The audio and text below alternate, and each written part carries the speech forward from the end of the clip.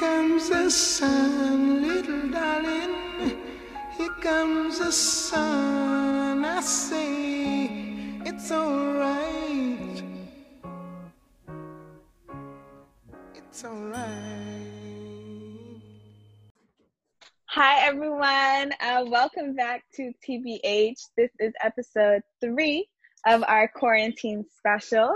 So today, we posted on our Instagram what we would be talking about, and I'm very excited to learn about this topic because I personally don't know much about it.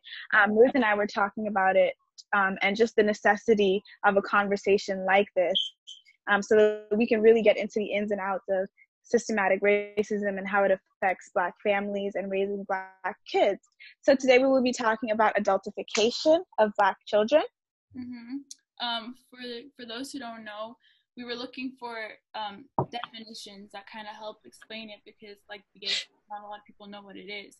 And we came across this one from Georgetown Law. They did a study on it, and it says adultification is a form of dehumanization, robbing Black children of the very essence of what makes childhood distinct from all other developmental periods.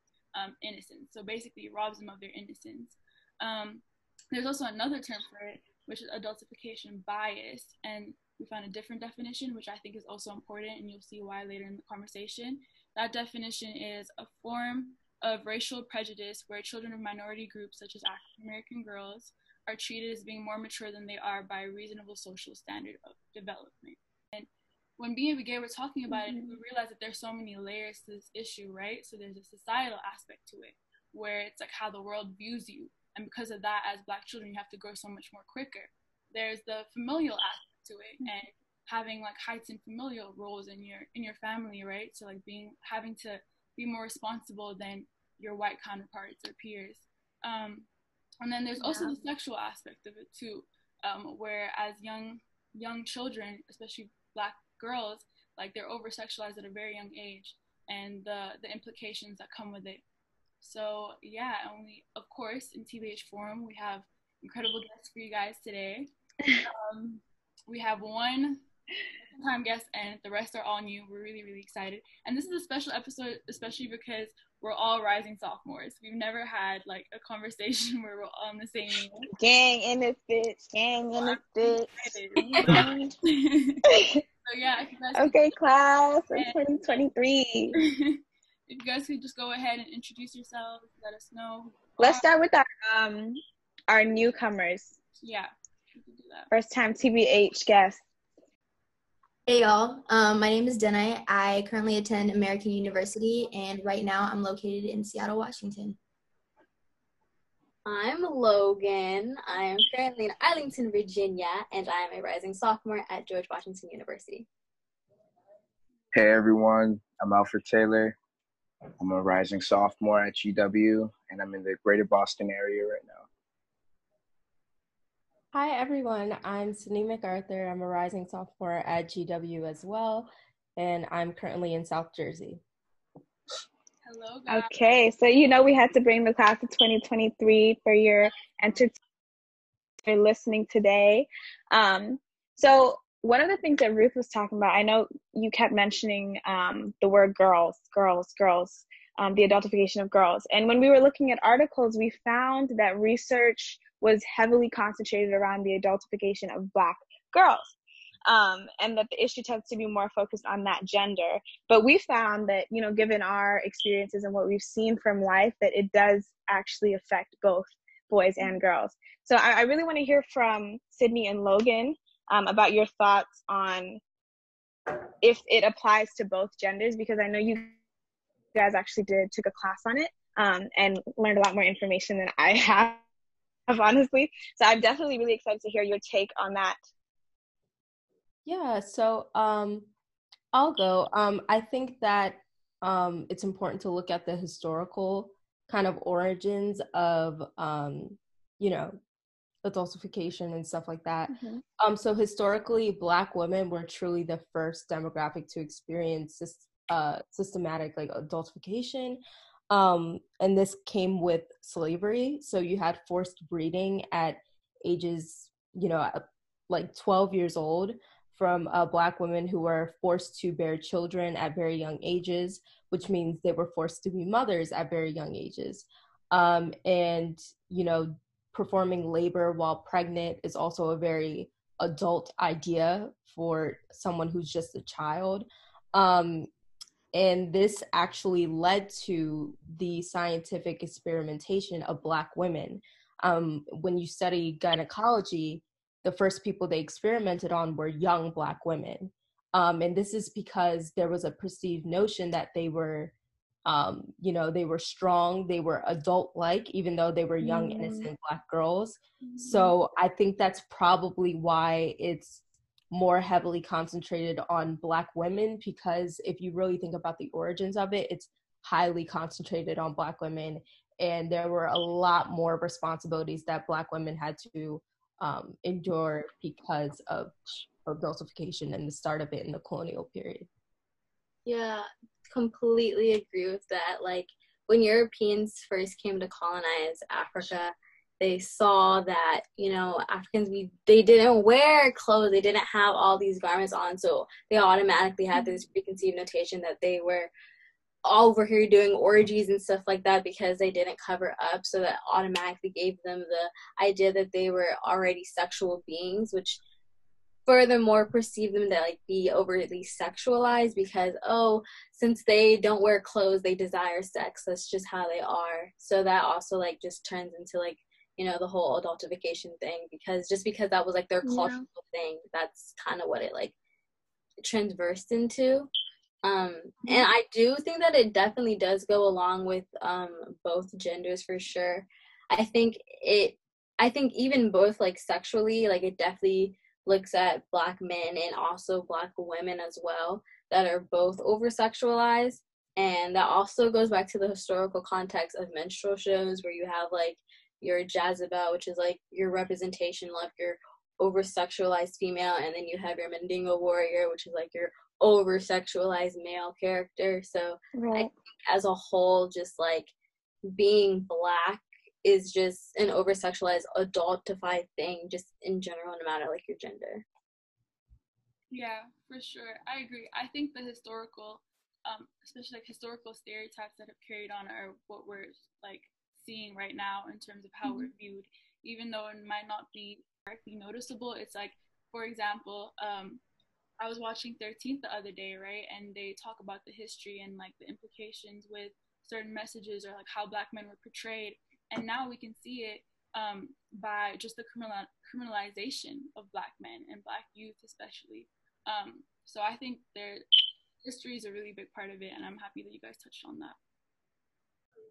To go off of that, a few months ago, I was actually watching a video about adultification, and kind of going off of what Logan said about the Jezebel, they also kind of talked about how there's like 3 main identities that people like to, I guess, impose on especially young Black girls, which is the Jezebel, like Logan said, and then also the mammy, which is like the caretaker, or like, you know, not sexualized at all, and, you know, is willing to sacrifice everything. And then I believe the third one was Sapphire, which is like this messy one. Yeah, and so definitely me, I know, like, I saw that a lot growing up, especially in school, how teachers like impose that on kids and myself especially. Yeah, I definitely feel like these stereotypes kind of inflicted, especially in my background, because I went to a predominantly white institution in elementary school, and pretty much, even though I was kind of homeschooled in middle school, even though in middle school too, where like I found myself in, I mean, I was so too young to like really understand what was going on, but like now that I'm older, it's like, oh wow, she, you know, gave it the notation of having attitude, but when my friend said something who was Caucasian, it was her speaking her opinion. But when I said it, it was automatically forced to have attitude, or that my opinion was like charged or something. So that definitely like comes around now that I've noticed like what like adultification means and stuff. So I found that interesting, because it's like, wow, I really did and I still do experience these biases today. Right. And it's crazy because I was on Twitter as we were prepping for this episode. I was on Twitter and I saw a picture of this little girl protesting, and they were like, look, like our little kids are being so strong, da da da. And someone retweeted it and was like, this is not okay. This girl needs to be at home. She should not be fighting for her life on the streets right now. Like, this is a little girl. Her innocence is being stripped by making her protest and things like that. And I was like, okay, this kind of lends in and bleeds into our conversation today, because I think the world tends to see Black kids as being able to bear more than their white counterparts, or being able to take it more. But like that notion that we should just take it, doesn't sit well with me. Yeah, and like also going into that, it's like, even with systematic oppression and mass incarceration of our Black males, it's as soon as like that happens, it's the youngest or the son has to become the man of the household, right?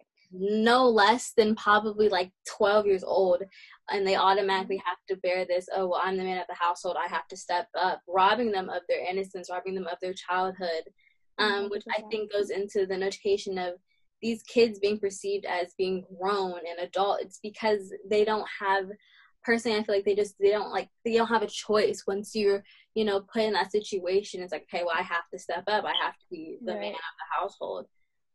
And even like my mom was saying that she's a teacher in an inner city school, and she was saying like, these kids, they're so grown, like they just talk back and da-da-da-da. I'm just like, Mom, like that's just how it is, like that's just where they're coming from, and you can't like talk down on them for that, but you have to like work with them with that, because ultimately I feel like it's like a generational thing. It is, and there's so many reasons why there happen to be absentee fathers. Maybe it be at the hands of the criminal justice system and this huge mass incarceration problem we have, or it be the fact that Black parents hustle their asses off on a daily to put food on the table for their kids. They're out there hustling and surviving for their kids, and someone has to play that role. And it's I've seen the older kid tends to be that figure. It's like, you're raising everyone. I have a cousin, her name is Majula, and I lived with her in Gambia, and it affects us in Africa as well. Like, she was kind of just the mom of the house. Like, I knew she was just the most responsible, and she had assumed that role, and she occupied it so well, but of course, like, we have to also allow our kids to be kids.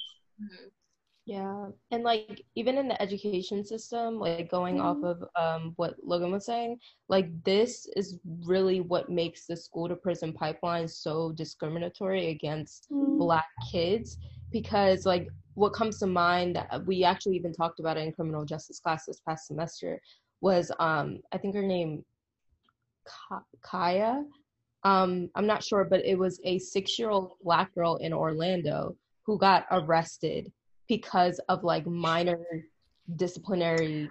I remember seeing. Oh yeah, I remember that too. How do you arrest someone in kindergarten? You've at that point you've said that a kindergartner, someone who is 6 years old, is subject to the same things as an adult. That person hasn't even developed maturity yet, hasn't even gone through puberty yet, and it's really sad. And then it also makes me think of like George Floyd's daughter, and now how she's faced with all of these adult like issues, seeing murder, witnessing that in her family, witnessing the systematic oppression firsthand with her eyes, seeing it, the whole world galvanized because of her father at such a young age. And it really just like, not only does it stunt growth, but it really adds like stress to our like mental health and our just our dignity and everything.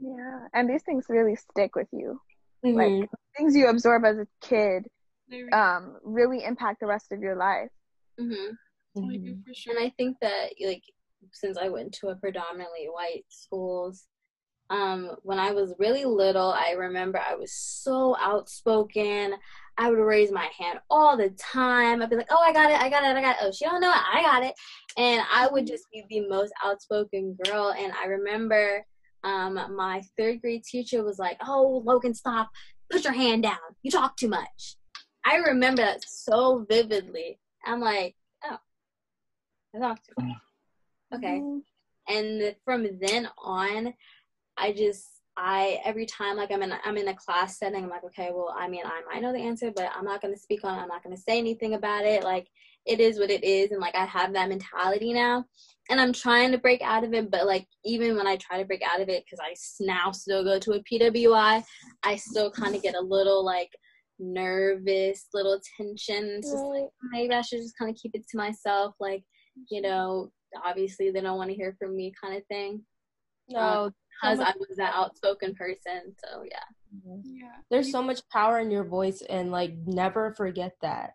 I mean, like I like don't even in that moment. This is like your education. Like care about you. Like don't even care that if you're annoying people or annoying the teacher. Like force them to hear you, because it could be revolutionary. I know that like my teacher, my professor last semester, he was very conservative, probably had never had like someone push back on him ever before. And I was like this Black girl in his class, like constantly pushing back, constantly raising my hand, constantly offering, you know, intelligence to the class. And I'm sure students walked out of that class with a different perspective on Black women, Black people, ideas, progressivism. So it's so like important, and like you have such a powerful voice and obviously so much intelligence that needs to be shared. And don't let, you know, bad experiences take you down. And you should definitely just keep using your voice and stay strong.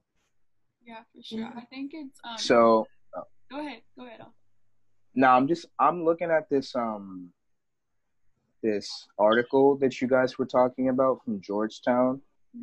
And I'm looking at like this graph right now, which is really interesting. And it's talking about like the rate of suspension for girls K through 12 by race. And so just to compare, the enrollment of Black girls is around 15%, and the enrollment of white girls is around 50%. But the rate of in-school suspension is basically like the same. It's actually a little higher for Black girls, even though there's 35% more white girls in school. And even taking gender out of it, I feel like we've all seen situations in middle school or high school where you get two people that do the exact same thing. That have different races, and one is severely punished, possibly even arrested, while the white student that does the same thing, it's more of like, oh, he just fucked up, she just fucked up, you know. It's a part of the process. Like I had a friend one time. This friend actually goes to Harvard, so we're not gonna say his name, but this kid goes to Harvard. He got suspended for a bunch of shit, like selling jewels or whatever like that, and they wiped his record clean. Meanwhile, I have friends that have done the same thing, that like would have the cops called on them and shit like that, which is and it pretty starts at ridiculous, such a young you know? age, Alfred. Like these kids from when they're babies, they're being criminalized in the classroom. Like you'll see like a Black boy, and he has a lot of energy. Maybe he just is a fireball, and they're like, he's disruptive, he's destructive, he talks too much, he's all over the place, da da da da. But you see another kid, and he's white, and he does the same thing, and oh, that kid is energetic, and oh, that kid has so much energy in him, I love it, da da da. And then these Black kids end up going into detention or being suspended from school at higher rates, and it's just like we criminalize them from so young. These implicit biases, they just peek out everywhere. It's really interesting that you say that, BK, because I remember being in like 4th grade, I think it was, and I remember telling you this other day, but like math was my shit growing up. But it was my shit growing up. And I remember it was like some lesson, and this white girl next to me had asked a question, and so I was helping her with a problem, and I remember the teacher just like turning around and like coming to me and telling me like to go to the principal's office. And I was kind of just like confused, like, wait, is my mom here? Like, is like a package or like a note or something? Right. And she'd sent me to the office because I was being disruptive to the class.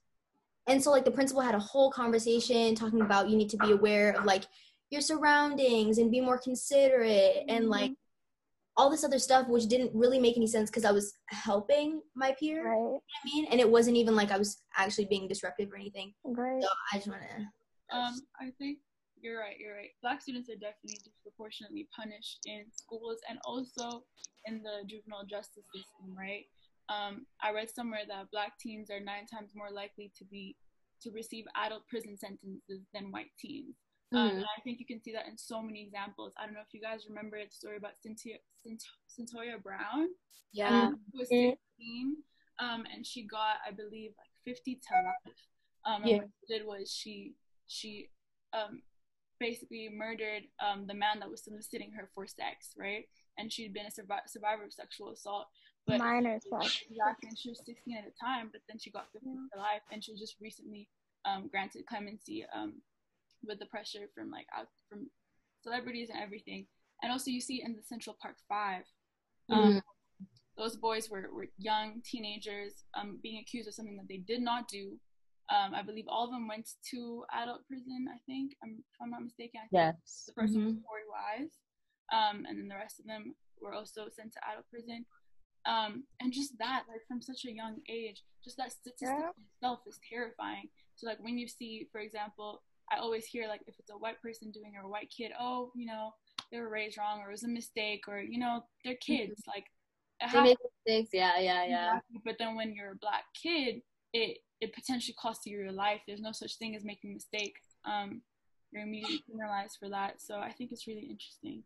It also makes me think of like when we at some point become mothers and fathers of these Black kids. Like, I think of my parents and the millions of Black parents that have to raise their kids with this added consciousness that white kids never have to learn. And I think that in itself is unfair. I think of cases like Tamir Rice and Trayvon Martin. These are baby boys like that are being killed at the hands of racism. And I just, it makes me so sad when I hear conversations like this, because I just see how deeply rooted our disadvantages are. Like, it just, you see it, racism is just everywhere. And if you think about like the difference in resolution paths and how for Black children, the resolution, quote unquote resolution, is to send them to prison or make it criminal or make it disciplinary. But for white kids, it's to send them to rehab, mental health, get help, mental health, therapy. Yeah, and like for like obviously it in middle school we all battle like just social identity problems, different things of maturity. And I remember I was in 7th grade dealing with a lot of stuff, and I went to the bathroom during my English class, and I like stayed in there for like 15 minutes just trying to discuss drama with my friend and trying to resolve things because, you know, things were at a bad place for me. And I remember coming back to the classroom, and my teacher was just so mad, and, you know, she yelled at me and wrote me up, and she didn't even think to ask, am I okay? Do you want to see a guidance counselor? Like, it was just automatically like, I'm going to give you a demerit and that's it. But it's like, I really wonder if, like, you know, the white kid next to me would have done the same thing. It's like, oh, are you okay, Johnny? Do you want to go home? Like that kind of stuff.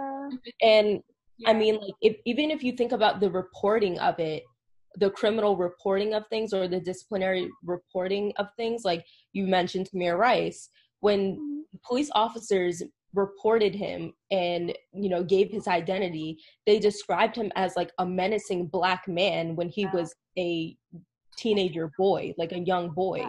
So it's Wait, wasn't he 12? 12 years old. Yeah, and it's like, I feel like this big Black man, you guys need to come for backup, and something just happened with this menacing guy, and he's threatening, and like with a toy gun, and in 2 seconds they showed up and they shot him. Exactly. I never forget the video. Like, they didn't even. It was ridiculous, and he was 12 years old at the time. Questions asked. But the gun girl who's walking around campus, I forgot which campus she goes to, like a AR-15.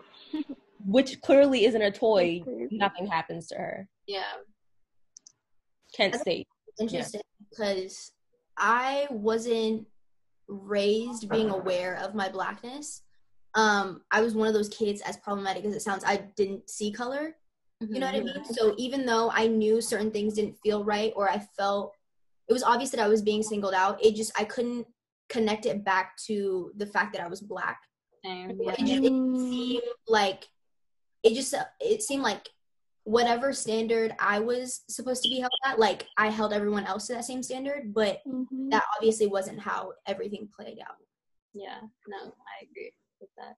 That definitely was me too. Growing up, like I was definitely a person like you just didn't see color, and I kind of just went about life lollygagging, like oh la la la la la, like oh that was my fault. That was just kind of me. Oh I did that. I did this. But really, if you think about it, like I remember like telling my mom like all these little microaggressions that I would tell her, and I'd be like, oh yeah, did you said this today? Did you just said that? And my mom would just get so mad. I'm like, why is she mad? Like, she's tripping. Like, it's really nothing. Like, I'm fine. Bro, that's so true. Yeah, but it's like, I never understood why my mom was so mad. I wrote like a whole poem about it, and it was called Why My Mom Is Mad. I understand, like, why my mom is mad. I like that. Life, as people want to say, oh, it's not about color. The life, honestly, is color. Like, when I look at someone, the first thing I see is their color. And when I see their color, I'm going to think of things in the background. And whatever you've seen, that's why representation matters. Whatever you've seen, that's how you frame your own perception of someone. Exactly. And I think that it's not just like, a white versus black thing. I think it also is in our own community where we also like colorism. That's a whole thing in and of itself. But also when it comes to like the sexualization of girls, like I remember I was wearing these shorts in my house, and my mom was like, she was like, oh, can you take those shorts off, put some pants on or something? I was like, why? It's like, your brother's here. And I'm like, okay, like I don't know what that has to do with anything. Or my mom would always be conscious of what I was wearing when I went outside, because she didn't want people to look at me a certain type of way, especially if I were a black girl wearing booty shorts, God forbid. It's just like a whole nother situation, as if like a black girl were to wear like some short shorts, it'd be perceived differently. I'll never forget, I had something similar happen to me. I went to this event, and I went with my friends, and my mom was picking me up, so she didn't see what I wore when I went there, but she picked me up, and I was wearing shorts, and I think I was like 14, 15 at the time, and immediately like, she got so mad, and we had a whole fight all the way back home, and her whole argument is, you can't be wearing that, you can't be wearing shorts. Basically, I am putting myself in a position where, especially where I was, it wasn't safe, and you don't know how people are going to look at you, all these things. And at the time I was young, I knew white girls that wear shorts all the time. I was like, why is this an issue? Like, I'm just wearing shorts. It's a hot day in Botswana. Like, I should be able to wear shorts. And I didn't realize that was like tied to adultification until me, Logan, you and I had a conversation about it, and you told me what it was. And I was like, whoa, I've actually had this happen to me in my life. Like, there's a name to it. There's a term to it. And I think black girls, the ones that are lucky in some ways tend to fill out quicker. Like our bodies we have the curves and things like that. So there's that aspect to it. Personally, Logan, what you said, I saw a tweet and someone was like, that whole, you need to go change, your uncles are coming over, you need to go put on pants instead of shorts, your uncles are coming over, that never sat well with me. And I was like, retweet, that never sat right with me. Why are you telling me? Like, it's such a testament to how society has failed these victims of any form of sexual assault. Like I see on Twitter, and that whole trend, the whole I was, insert your age, like all these girls coming on. Every time I'm reminded, like, yo, this is a problem. It's a problem in Gambia when I'm 12 years old. I'll never forget. I love how we keep saying I'll never forget. But when I was like 14 or something, I was walking with a friend of mine, and this guy just starts like hitting on her and like really inappropriately, and he's like old. And I'm just like, dude, like, what's wrong with you? And I'm like, and I lie, and I'm like, she's 12, thinking that was gonna help. He was like, I don't care. I was like, the fuck? Like, this is so weird. it's like we're being sexualized at these super, super young ages, and society is doing nothing to help us. Like, society has failed us over and over again. Yeah, and honestly, it doesn't even just affect like family relationships. It affects like Black love in general, like girlfriend, boyfriend, girlfriend, girlfriend, boyfriend, boyfriend type stuff.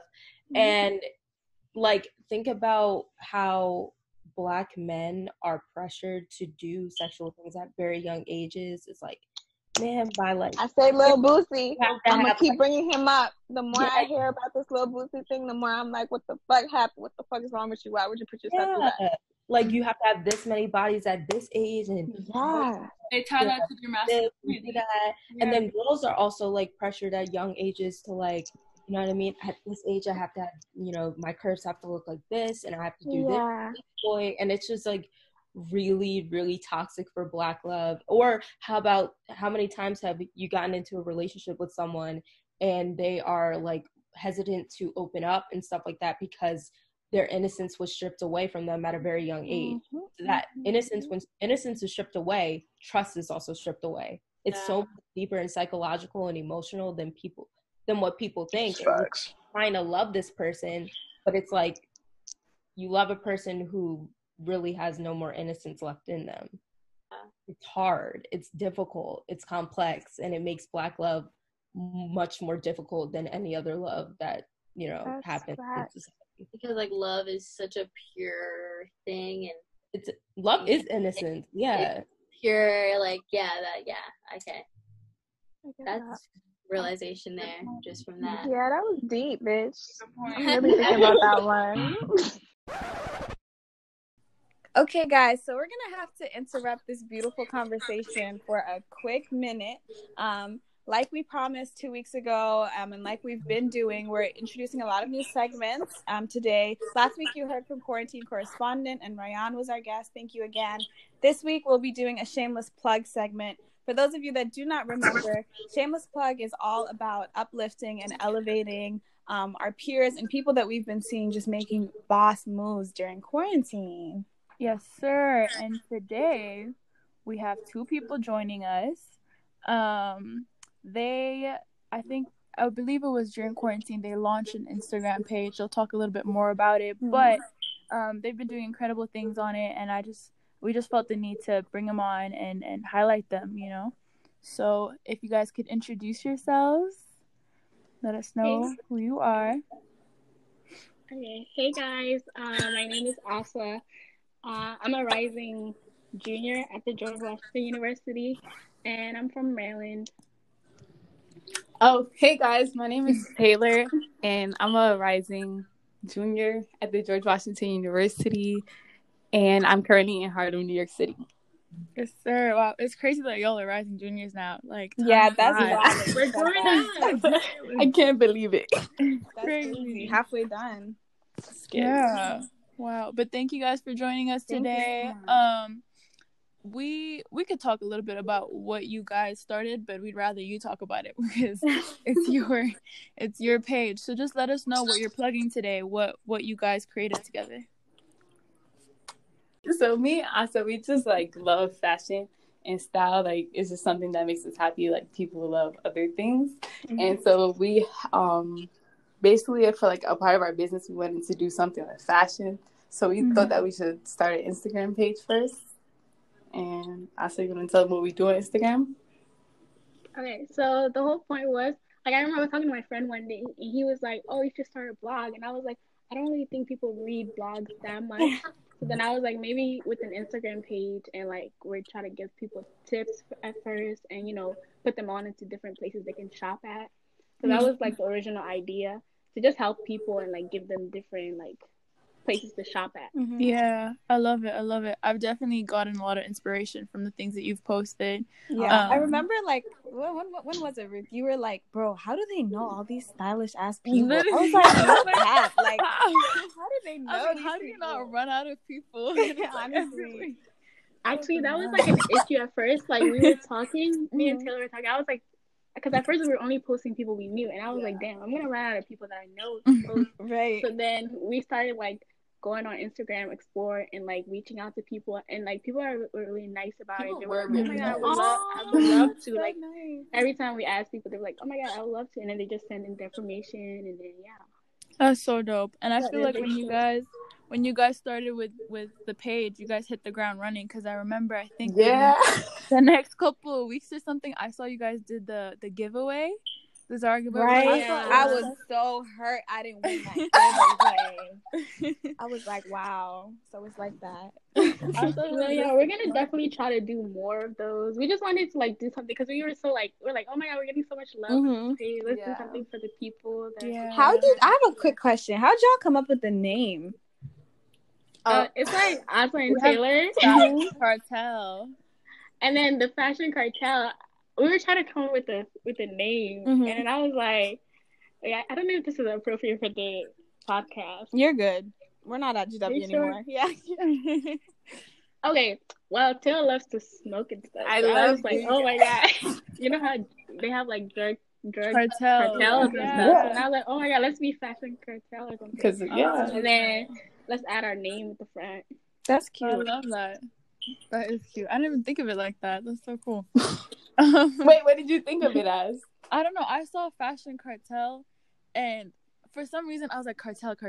I've heard that before, but my mind did not go to the drug cartel. But it now makes sense. Mine did. I was like, oh, okay, I see what you did. Yeah, we like to smoke. People need to know it's okay to smoke and shit. Yeah. No, but how has everything been, like, overall? Has quarantine made it harder or easier on you guys? Yeah, because you guys did launch it during quarantine. And also, I wanted to know, have you guys been thinking about this before, or was it when you guys were in quarantine, something just inspired you guys to start this? Yeah. So it was all in quarantine. Like, for a minute, ever since like we met each other with GW, because we're roommates since freshman year, we just like both realized we love fashion, and was like, because we don't want to really do like regular jobs, have regular careers, we want to do something creative. We like, bro, we need to start our own business basically, so we don't have to work for no one by ourselves. So this was just the beginning of it. Yeah, like I remember we were in our room, like I think spring semester, and we were just like very like we were trying to pick our majors, and we were just like, damn, what are we gonna do? And I was like, Taylor, we should start our fashion, we should start sketching stuff, and like, but then I was like, we shouldn't just like put our clothes out there without like having a platform or audience, right? So Wow, that makes a lot of sense. Yeah, it does. And has it been easier doing it during quarantine? Like, I know you guys are in different cities right now, communicating everything. How's that? I mean, we talk every day, so communication is not an issue. Of course, it would be easier if we were together. I feel like the content would be better because we would like go out and take pictures together. Like, I want us to have more like recent, like more new flicks and stuff like that for the page, which we'll get to. But because we're all in different cities, we'll see. Because I remember, like, at first we were posting our old pictures, and I really wish like we had newer ones to like post for the people. So then I was like, maybe we should stop posting ourselves until we have new outfits. That's true. That's smart. And also during quarantine, it's hard to like dress up. So I mean, I guess I'm curious to find out, like, let's say 20 years down the line, like, what are you trying to see for the Fashion Cartel? What's your overall goal for this? So like as I was saying about like how she started with like how we wanted to like come up with our own clothing line, low key, like we that's why we realized we needed an audience and stuff like that. So we just wanted to gain an audience for our page or whatever, and the Fashion Cartel would basically like be a business and like a clothing line. Basically, that's what we wanted to become, and I feel like it's not gonna be like your average clothing, and like not to be disrespectful, but like it's just not gonna have like shirts that say at Fashion Cartel and stuff like that. It's really gonna be like a fashion brand, like for girls, because we wish the things that we're gonna put out is the things that we wish were made for like us and girls that are shaped like us. So before we let y'all go, we just want you to let us know where we can find you. Remind the people what your socials and everything. It's it's at that Fashion Cartel. Okay. At that Fashion Cartel. And then you guys could also plug in your individual IGs if you want. Well, mine is Belle also, but it's like when you get to the fashion page, you'll see before I after. Yeah. Okay. Okay, but thank you guys so much for Thank featuring. you. Thank you guys for having us. Yeah, appreciate it. Thank you. Of course. Yeah, so excited to see where you guys go. And just the fact that you guys can come up with so much content during quarantine, it just, it just shows me that in the future, like, we can only expect great things. So thank you. Right.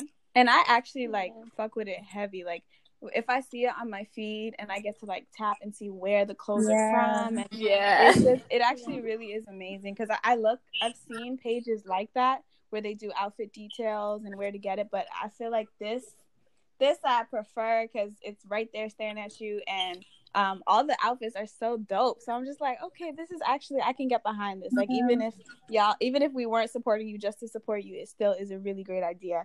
So I'm so proud of you guys. So happy for y'all. And now back to the conversation about adultification. Even on top of that, if we talk about scientific racism and like kind of like what I was mentioning earlier with experimentation, there are so many deep adultification like scientific standards that doctors live by. Like a lot of doctors, it's like taught in medical school and just public health in general, that Black women and Black men have like more collagen. And what is collagen? It's like the strength of your skin, because it's like we're perceived to be stronger and more adult-like, and even in like collagen, like you wouldn't even put that together like when it's like a doctor saying, well, you have a lot of collagen, and you're not thinking to yourself, wait, he just adultified me. You know what I mean? Take it, Why are you saying that? What's the scientific basis behind that? Or like when they question our A lot of it pain. is neuroscience. A lot of it. Yeah, there is no science. It's just bullshit. Yeah, I know for me, like, I had skin cancer in middle school, and so that automatically, the trauma that I went through, I had to kind of grow up from that, because in middle school, that's all where a lot of your growth happens, and I was kind of deprived of that, so I think that also applies to, like, how I move now.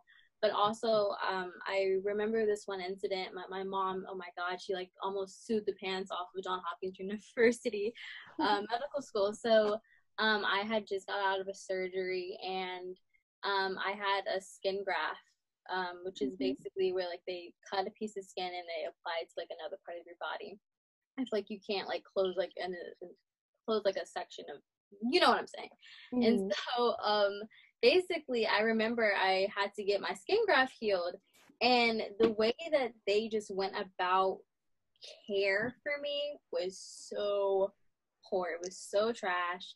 They literally would just like rip things off without telling me. They would just be injecting me with stuff without telling me.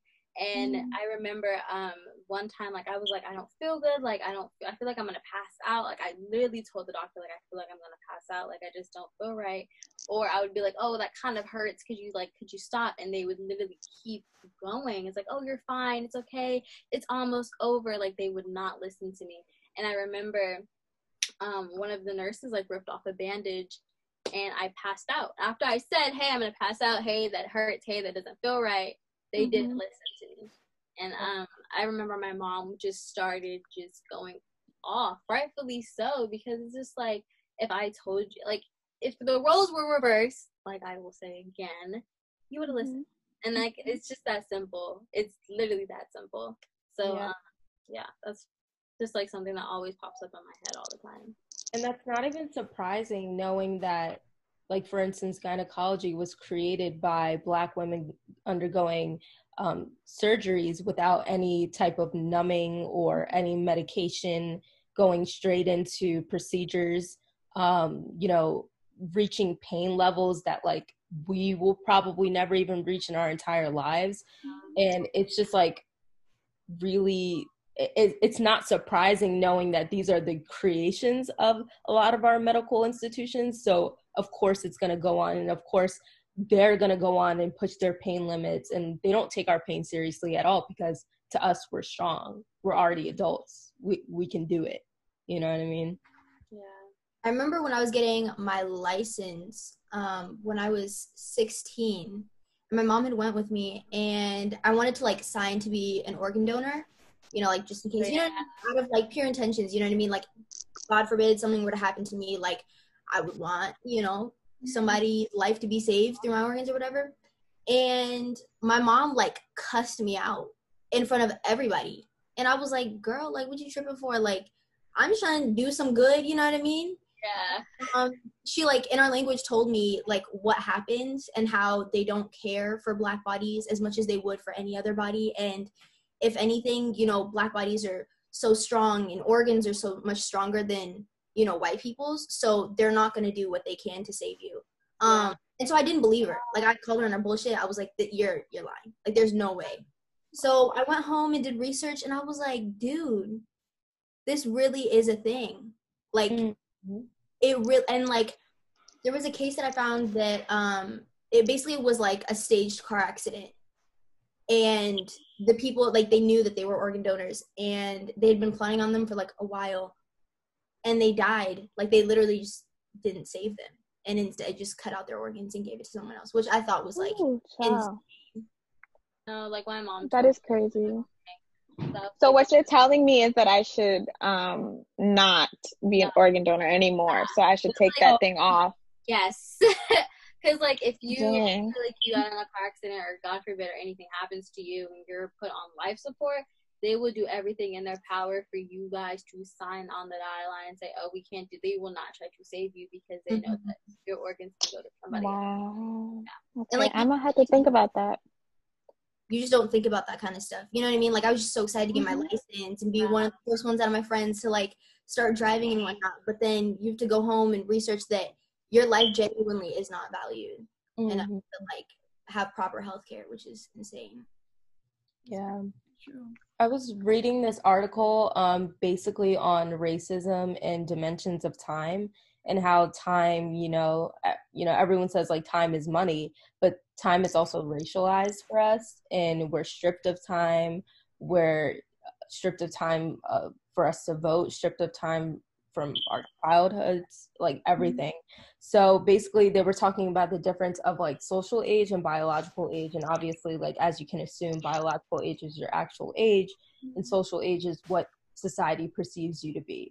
And they were saying like in their research that it's assumed that young Black males are always 5 years older than what they are.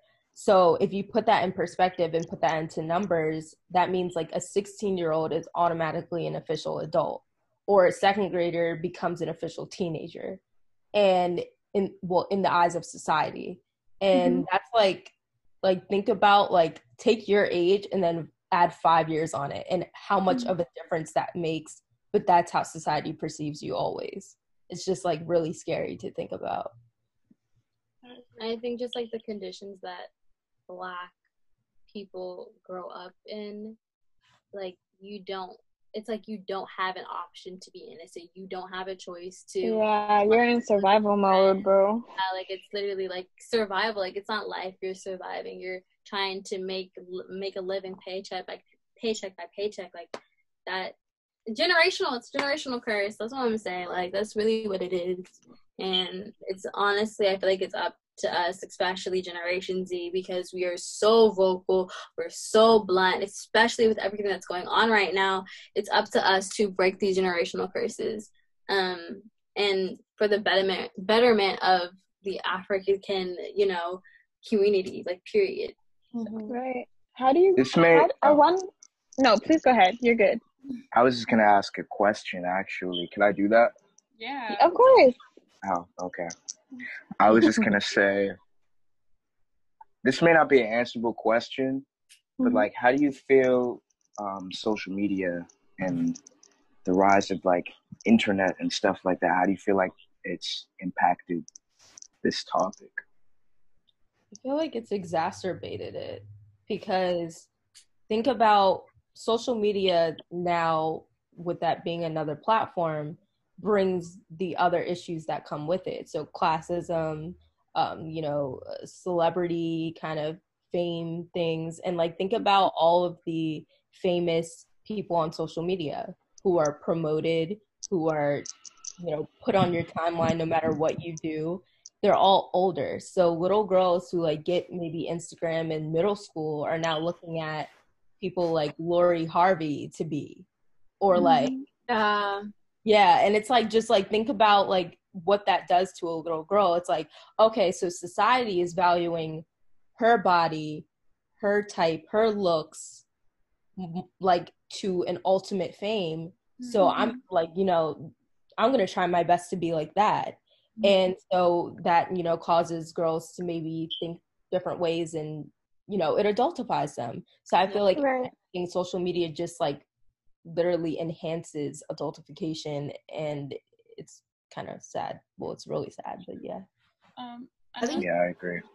With like influencers, I know growing up it was just kind of like I'd follow all these influencers and they're traveling and all they really care for is themselves. And being the oldest child of 2 and having a younger brother, it was always that, you know, not only did I have to like take my brother to school, pick him up from school, take him to basketball practice, take him to tutoring, and then on top of that, you know, make sure that my grades were good, and then on top of that, take my grandmother to like doctor's appointments and translating for her and taking her to church. Like, it was all these responsibilities, but all of the media that I was consuming was just like all these picture perfect girls that, you know, would go on trips and like didn't care for anyone but themselves.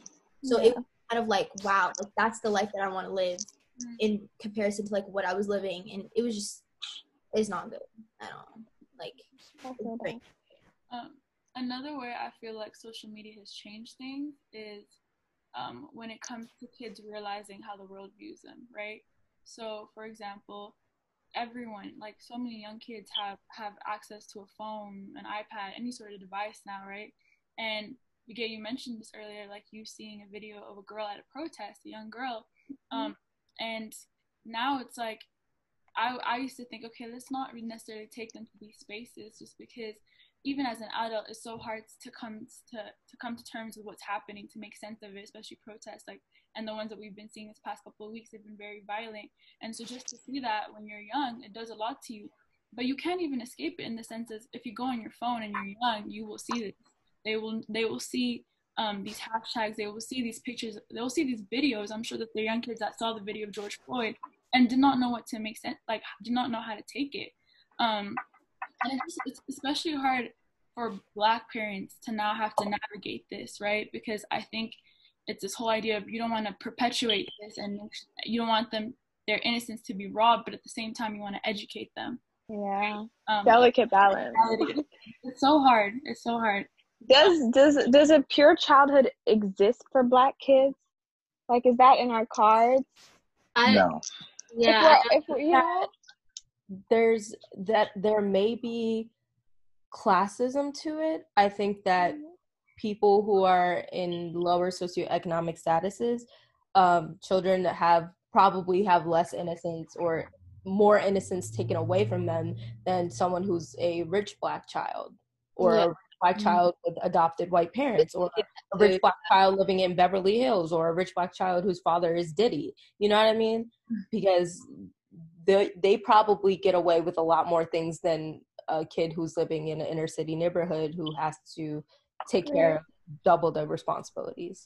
I also still feel that, like, at the end of the day, like, you can put, like, no matter how much money you have, like, as, you know, Jay-Z said, you know, you're still a nigga. Like, that's how it is. Literally. I do. But, you know, it's important that did I cut you off? No, you're fine. You're fine.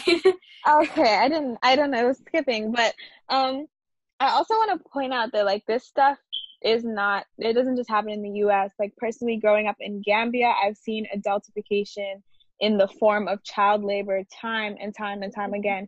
There are little girls and little boys doing work. Like, I'm thinking back to when I lived at home, you know, and seeing, like, kids that should be in school, you know, they're, like, with their moms trying to, like, sell whatever product their moms have, or coming to our doors and asking for a job as, like, a gardener or something. And it's like, growing up then, I never thought it was weird until I hit like a time after, and I started, like, really thinking about it and being like, you know, this isn't okay. And I know I remember my dad would tell me, like, one time we passed this girl, and she was this lady, and she was selling fruit, and she, like, sent her daughter to come to us. And my dad was just like, my dad looked at the little girl, my dad was like, here you go. He gave her some money. He was like, you need to tell your mom that you should be in school right now. and that there's, you know, and he was just talking to her, and that it's not okay for these older people to be exploiting their children. So I've seen it in that way in Gambia, at least, as well as in the US. Yeah, and definitely, and that reminds me of like what's going on in Saudi Arabia and a lot of the Middle East, how they're taking a lot of African people and putting them as maids, but they're really slaves to rich Saudi Arabians or just rich Middle Easterners who like benefit from their own classism. And you know, you have many young Black women from Uganda and other parts of Africa who are experiencing the same thing at probably more, you know, worse rates than us, because they're now forced into forced labor. And you know, the conditions of that, you have a lot of them held hostage, haven't seen their mothers in like years. So yeah, that's definitely a thing. And then I mean, think about, like modern day slavery and how India has like the highest rates of that. So my heart goes out to young Indian girls as well. So it's everywhere. And honestly, if you really think about it, just because of the privilege of being American, it's probably much better here than it is anywhere else. I think the distinction comes with here, it's more so focused on race. Class does play a role in it, but then with the rest of the world, especially in Africa, it's definitely all about class. And like even in Gambia, like Gambia's a very poor country. Do you know what I mean? So like people are always selling something.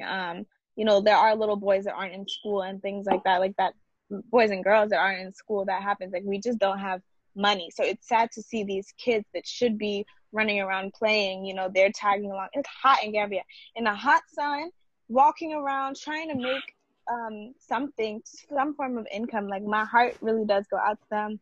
You know, and I think that's something that us as Gambians need to also work on, improving resources and programs for kids. Like there's so many kids, guys, that are just not doing anything.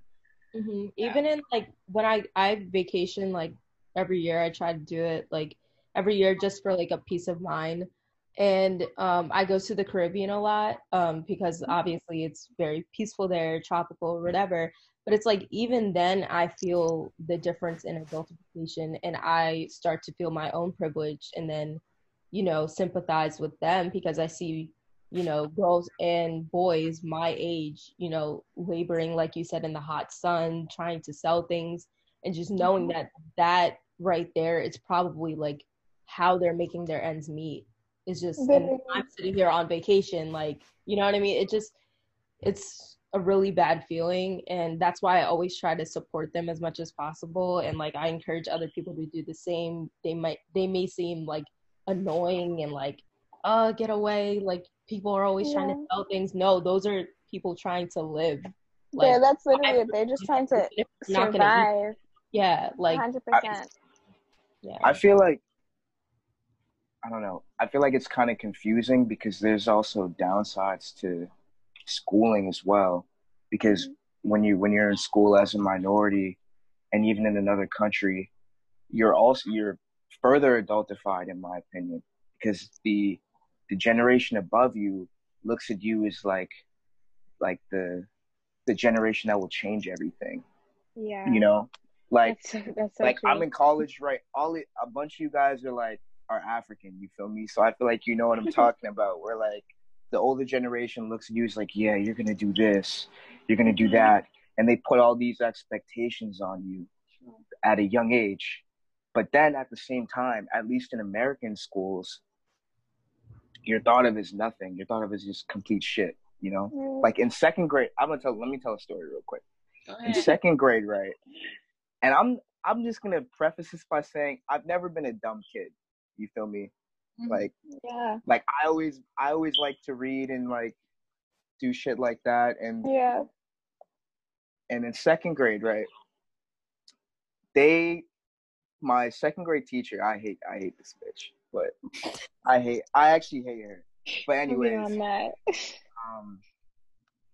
she took me out of the class for reading comprehension, for like a reading comprehension test, like the test you do every year or something like that. at the time, I was reading probably at like a 6th grade level in like Mhm. 2nd grade. And this woman took me out the class and was like, "Oh, we think your reading comprehension needs more help." Oh. Yeah. So they take you out. What my school did is that they would take you out during like the free time period. And while everyone else is playing, you have to go read with like this Mhm. tutor. So I'm in this room with like kids that like actually do not know how to read. And they're not even black either. Like they just can't read. And they're reading with like the finger, like, you know what I mean? Yeah. I'm over here looking like what do you think I am? Like, Yeah. do you think I'm just dumb? I know I'm not dumb, so what's the What's the tea? cause of this? You feel me? What Yeah, was what's the the tea? reason? Oh, that happened. I just realized like that happened to me too. Like I would every time, like I know I was probably like 3rd grade or something, and my teachers would always like the summary. What happened in the book? Summarize the book. I know what happened in the book. Mhm. Why do I have to go back to Susan and Bethany and Anne to say what happened in the book? And then they would separate me from the group and say like, okay, well, let's try this. I'm doing fine. I'm doing great. I know what's going on. And I never understood that. That just like pops into my head. Like that's happened to me too. That's crazy. Yeah, me too. And that's the number one problem. Like the outside factors, or like the generation, your parents, all of them, they're telling you you can do this, right? And then the people inside are telling you can't. So you just end up becoming confused. Yeah. And It's like, even more adultified, in my opinion. it's like opposite forces of Yeah. adultified, because it's like, yeah, technically you're an adult, but it's like you can't do adult things just yet, and like you can't be on that level. And like that reminds me of like my experience in, I think it was elementary school. Like I was a pretty creative person. Like my art and stuff like that always used to get put on displays and stuff, and projects. And I remember I was invited to be tested for gifted and talented, which itself is a problem because it makes it seem like being gifted and talented is some innate thing and natural and biological. So anyways, but yeah, and when I got the results back, I got a perfect score on everything, but they said I got a 0 on creativity. And I'm like, how does one even get a 0 on, like, you could think of anything that's creative? So it's like, it's just, really annoying. And it's like what you said, that kind of like confusing force of like adultification. Yeah. So I feel like having started this episode, a lot of people might have not known what adultification was. And I feel like after unpacking it throughout the hour, it's definitely a real thing. It's a reality, and there are a lot of repercussions that come from it. I just want to know, just to, I guess, end in some sort of hopeful note, how do you think we can dismantle this in the U.S., right? This might be a loaded question because, like we said, there's so many layers to it, but where do we start?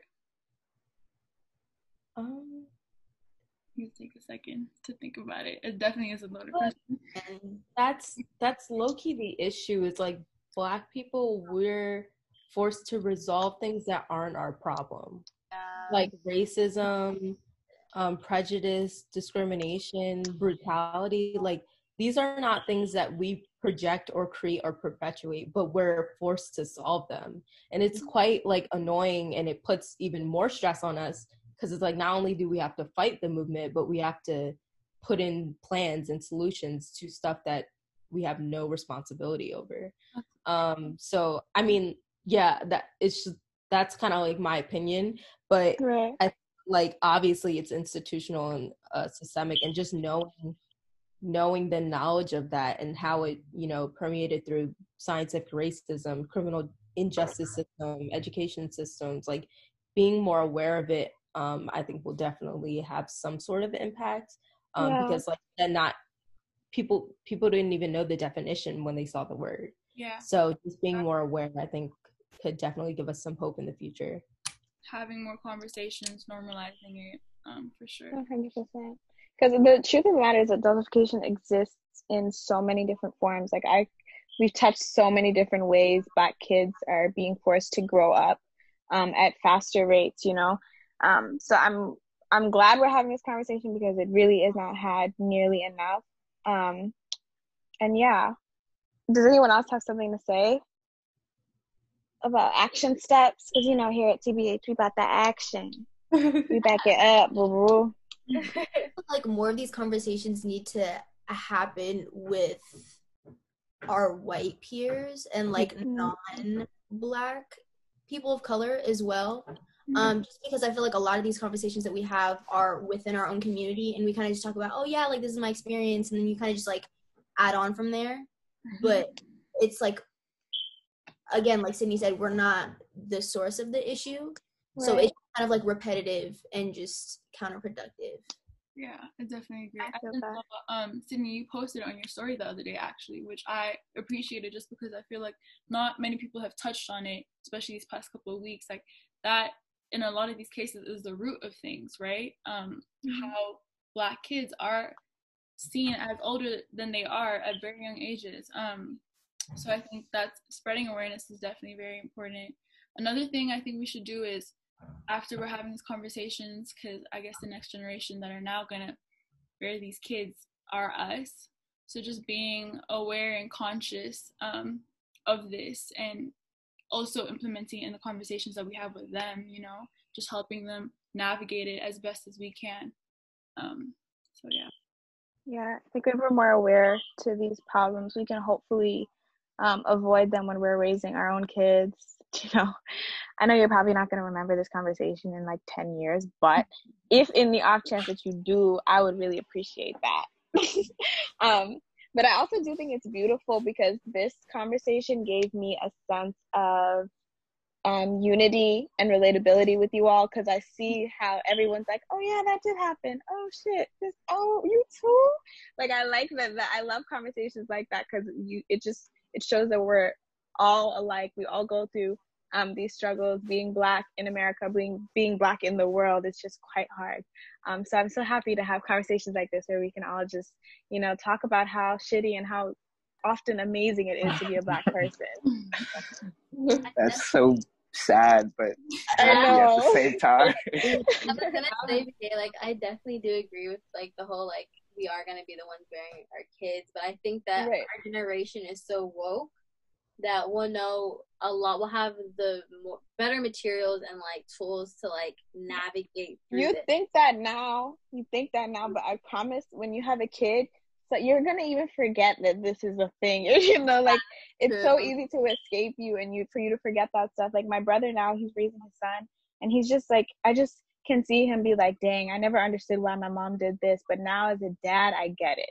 You know? And I think life is interesting and it's a beautiful journey, and we're gonna go through those motions, inshallah. But it's just important to keep aware, you know? Yeah. But I definitely do think you're right too, Logan, because I feel like when I think of what my parents went through, what my grandparents went through, like, it gets better with every generation. 100%. The more information you have, the more aware you are about different things. Like, even us just having this conversation about adultification, my parents don't know what that is. I know. Guys, that's another thing, another action step. Go talk to your parents about this conversation, because I guarantee you, I think that this is one for the family to talk about, for everyone to hash out. If you're in that situation and your family's down to hear it, I definitely think you should talk. It's interesting because I've talked to them about it, but to them it's their normal. You know what I mean? It's for girls to, like, get married before the age of, like, 15. You know what I mean? It's normal to have kids at a young age. It's normal to not pursue school. So it's just, like, interesting because, like, I am filled with, like, rage and all that, but to them, they don't get it. You know what I mean? They're like, why are you so pressed? Which is thing. They don't. But like I said, it gets better with every generation. I'm very hopeful for the next generation after. Me too. Thank you so much for joining us on the 3rd episode of TVH. Thank you, guys. Thank you. Thank I don't know when next we're going to have a whole conversation with just the class of 2023, but it's great. I'm happy. Our senior year.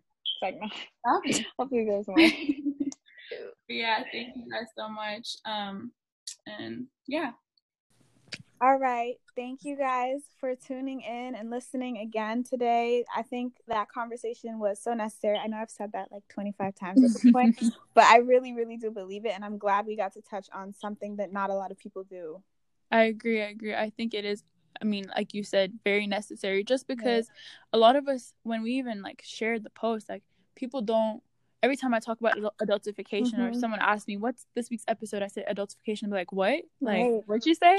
You know? So it's interesting that a lot of people don't know what it is. And we hope that you learned a lot more about it, because we did, for sure. Because we were also not as educated about it from the start of the conversation. So thank you again to all our guests. Thank you guys for listening, and honestly I'm really happy we did it as well, Ruth, because I feel like we got a chance to all reflect on our childhood as Black kids. Like, that was beautiful, like everything we could relate to. It's just been great so far. So thank you all. Thank you to our guests. Thank you to everyone that listened. Thank you. And like every week, we're going to be posting a question of the day. So please go ahead to our Instagram page today and keep an eye out for that.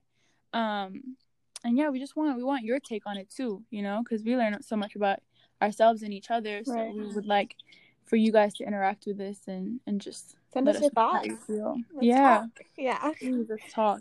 Okay. So yeah, thank you for tuning in to this third episode already. Wow, crazy. It's crazy. So yeah, thank you guys. And we will see you next week with episode 4. All right, bye everyone. Have a great week. Bye.